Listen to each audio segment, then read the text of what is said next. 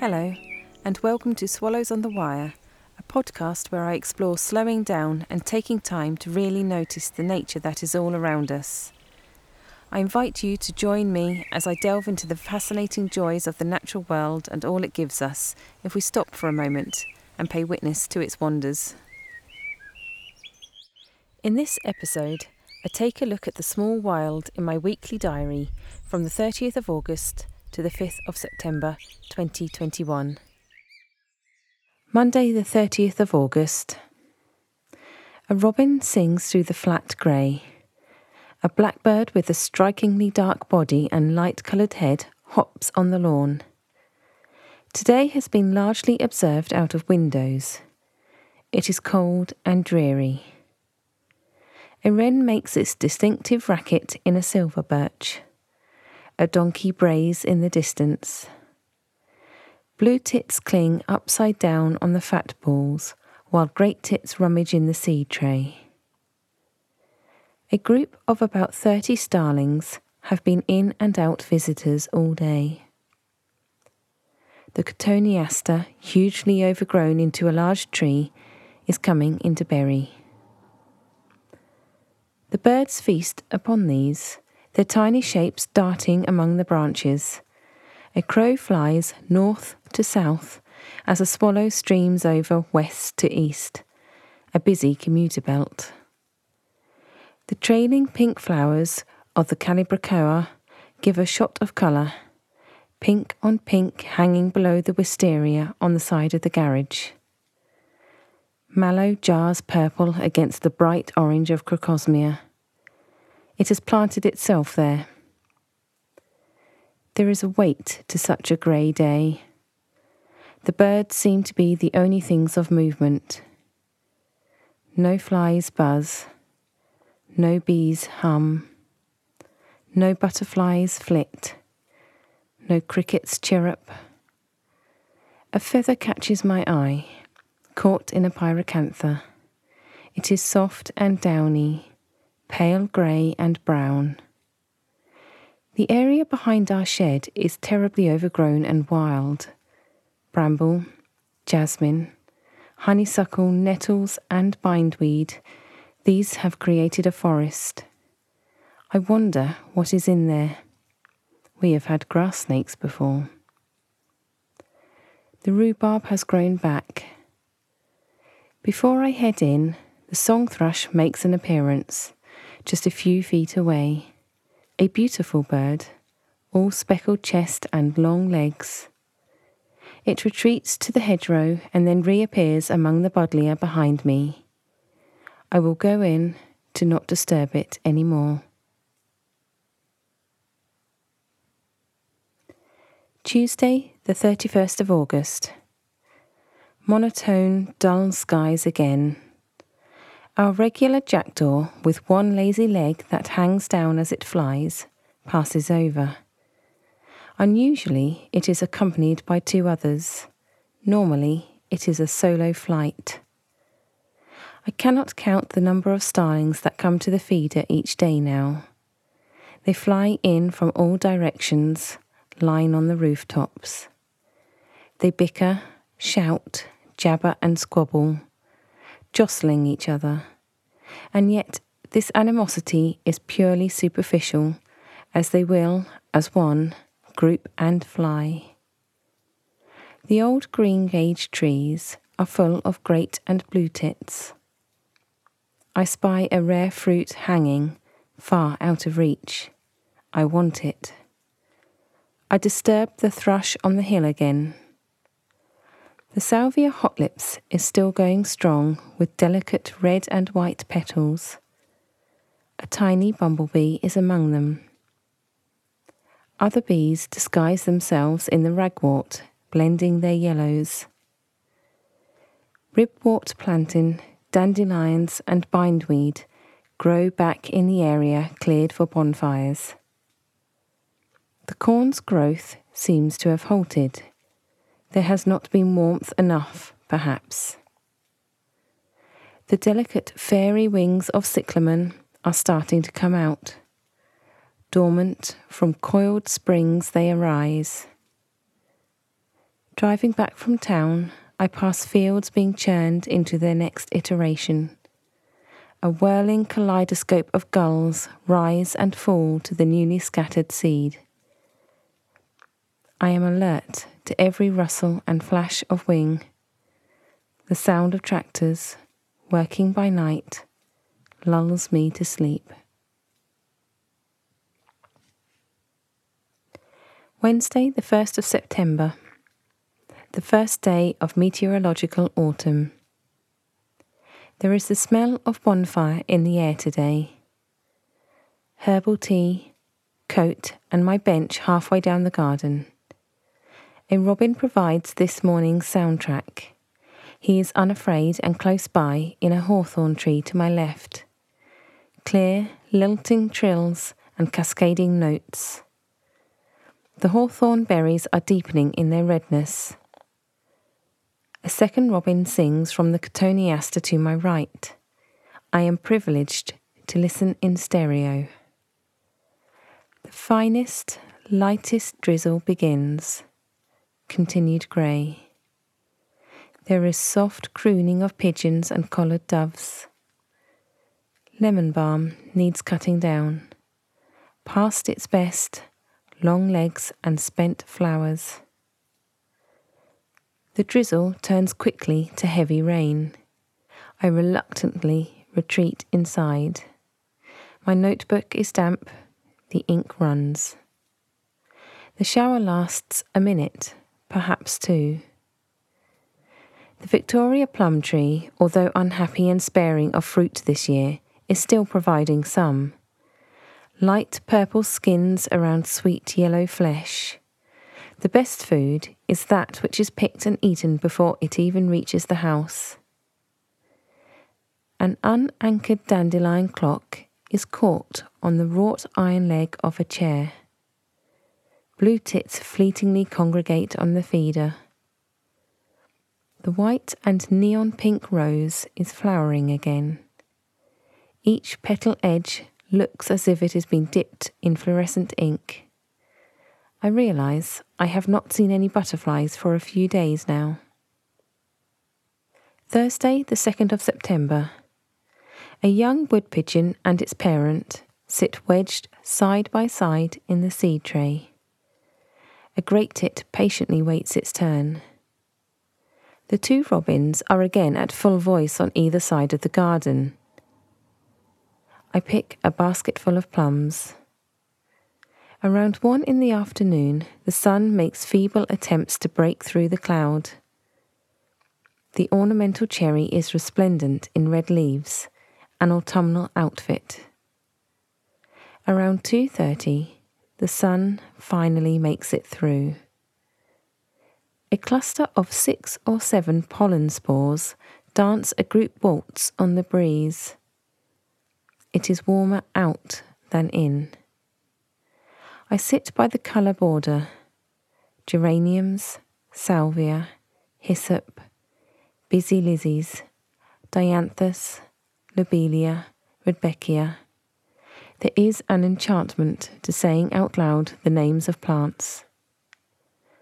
Sparrows are in residence in the hedge and escalonia. A chainsaw grinds its teeth. I see fewer of the large bumblebees now, but their smaller kin are still busy.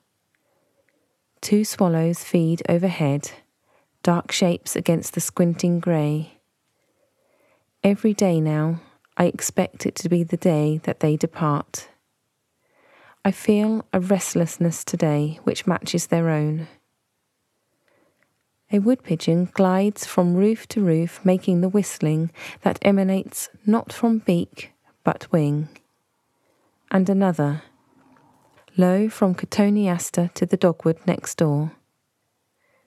The Peruvian lilies have already grown their crowns for next year. A lone buttercup stands proud from the green of the lawn. I deadhead the geraniums and large yellow rose again.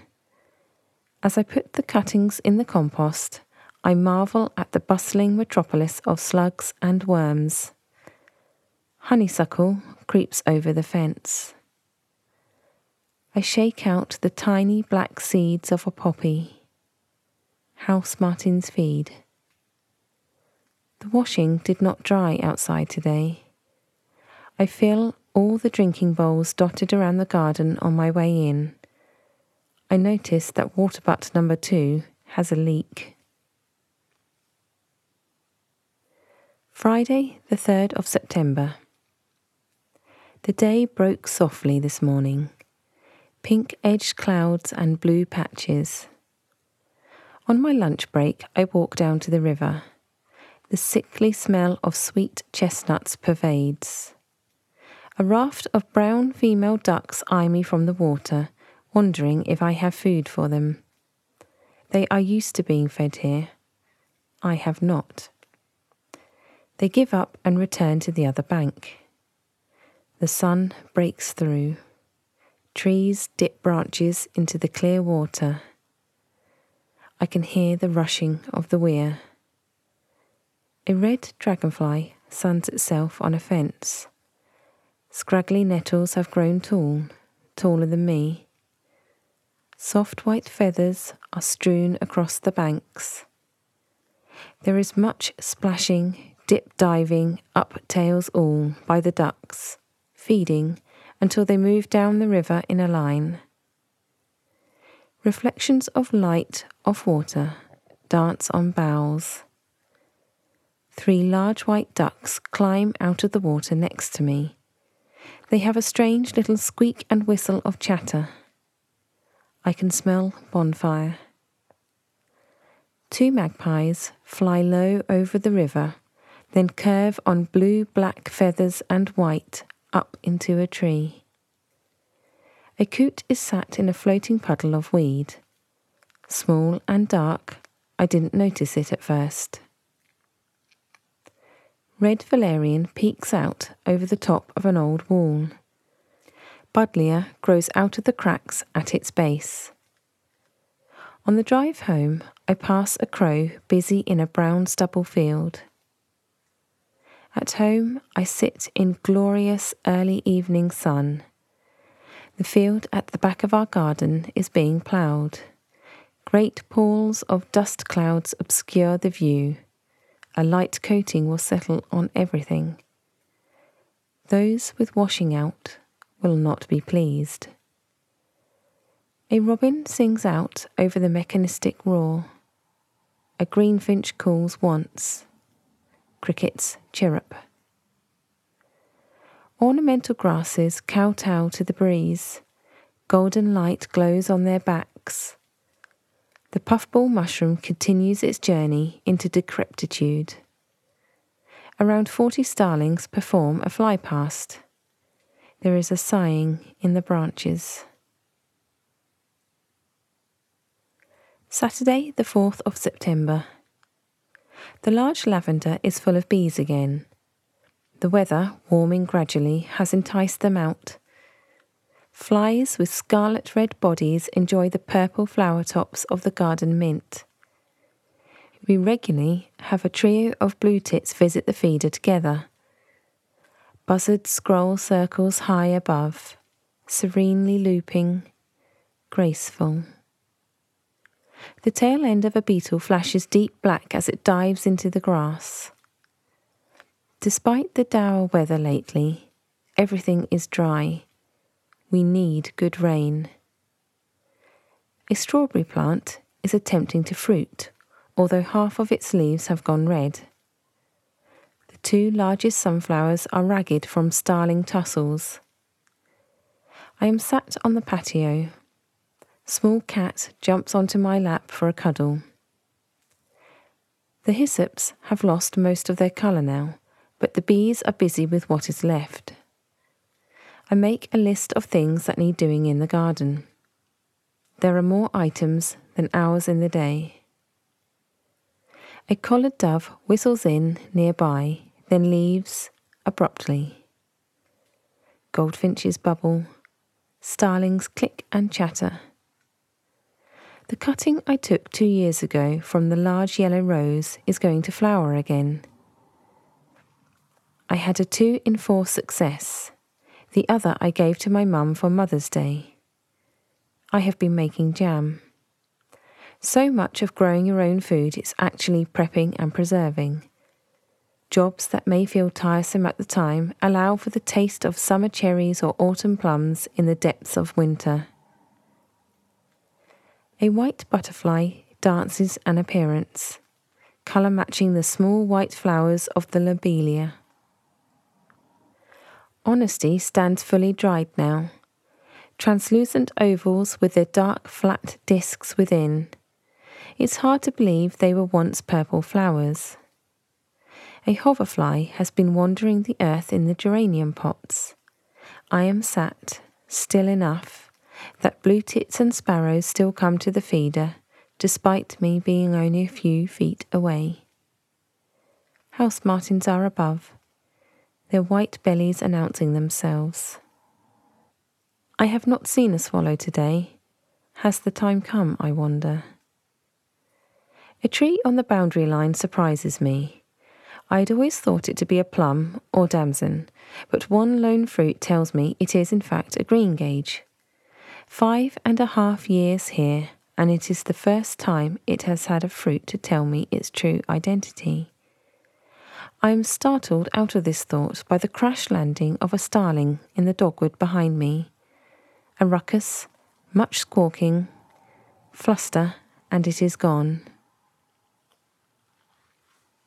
Sunday the 5th of September.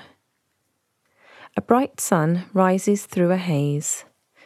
2 young robins are under the feeder, their red breasts just starting to show. A wren rummages around a pot before perching on the edge. I can't help but smile. Such impossible small and round birds. By the time I get home from work, it is hot. Something has decimated our corn.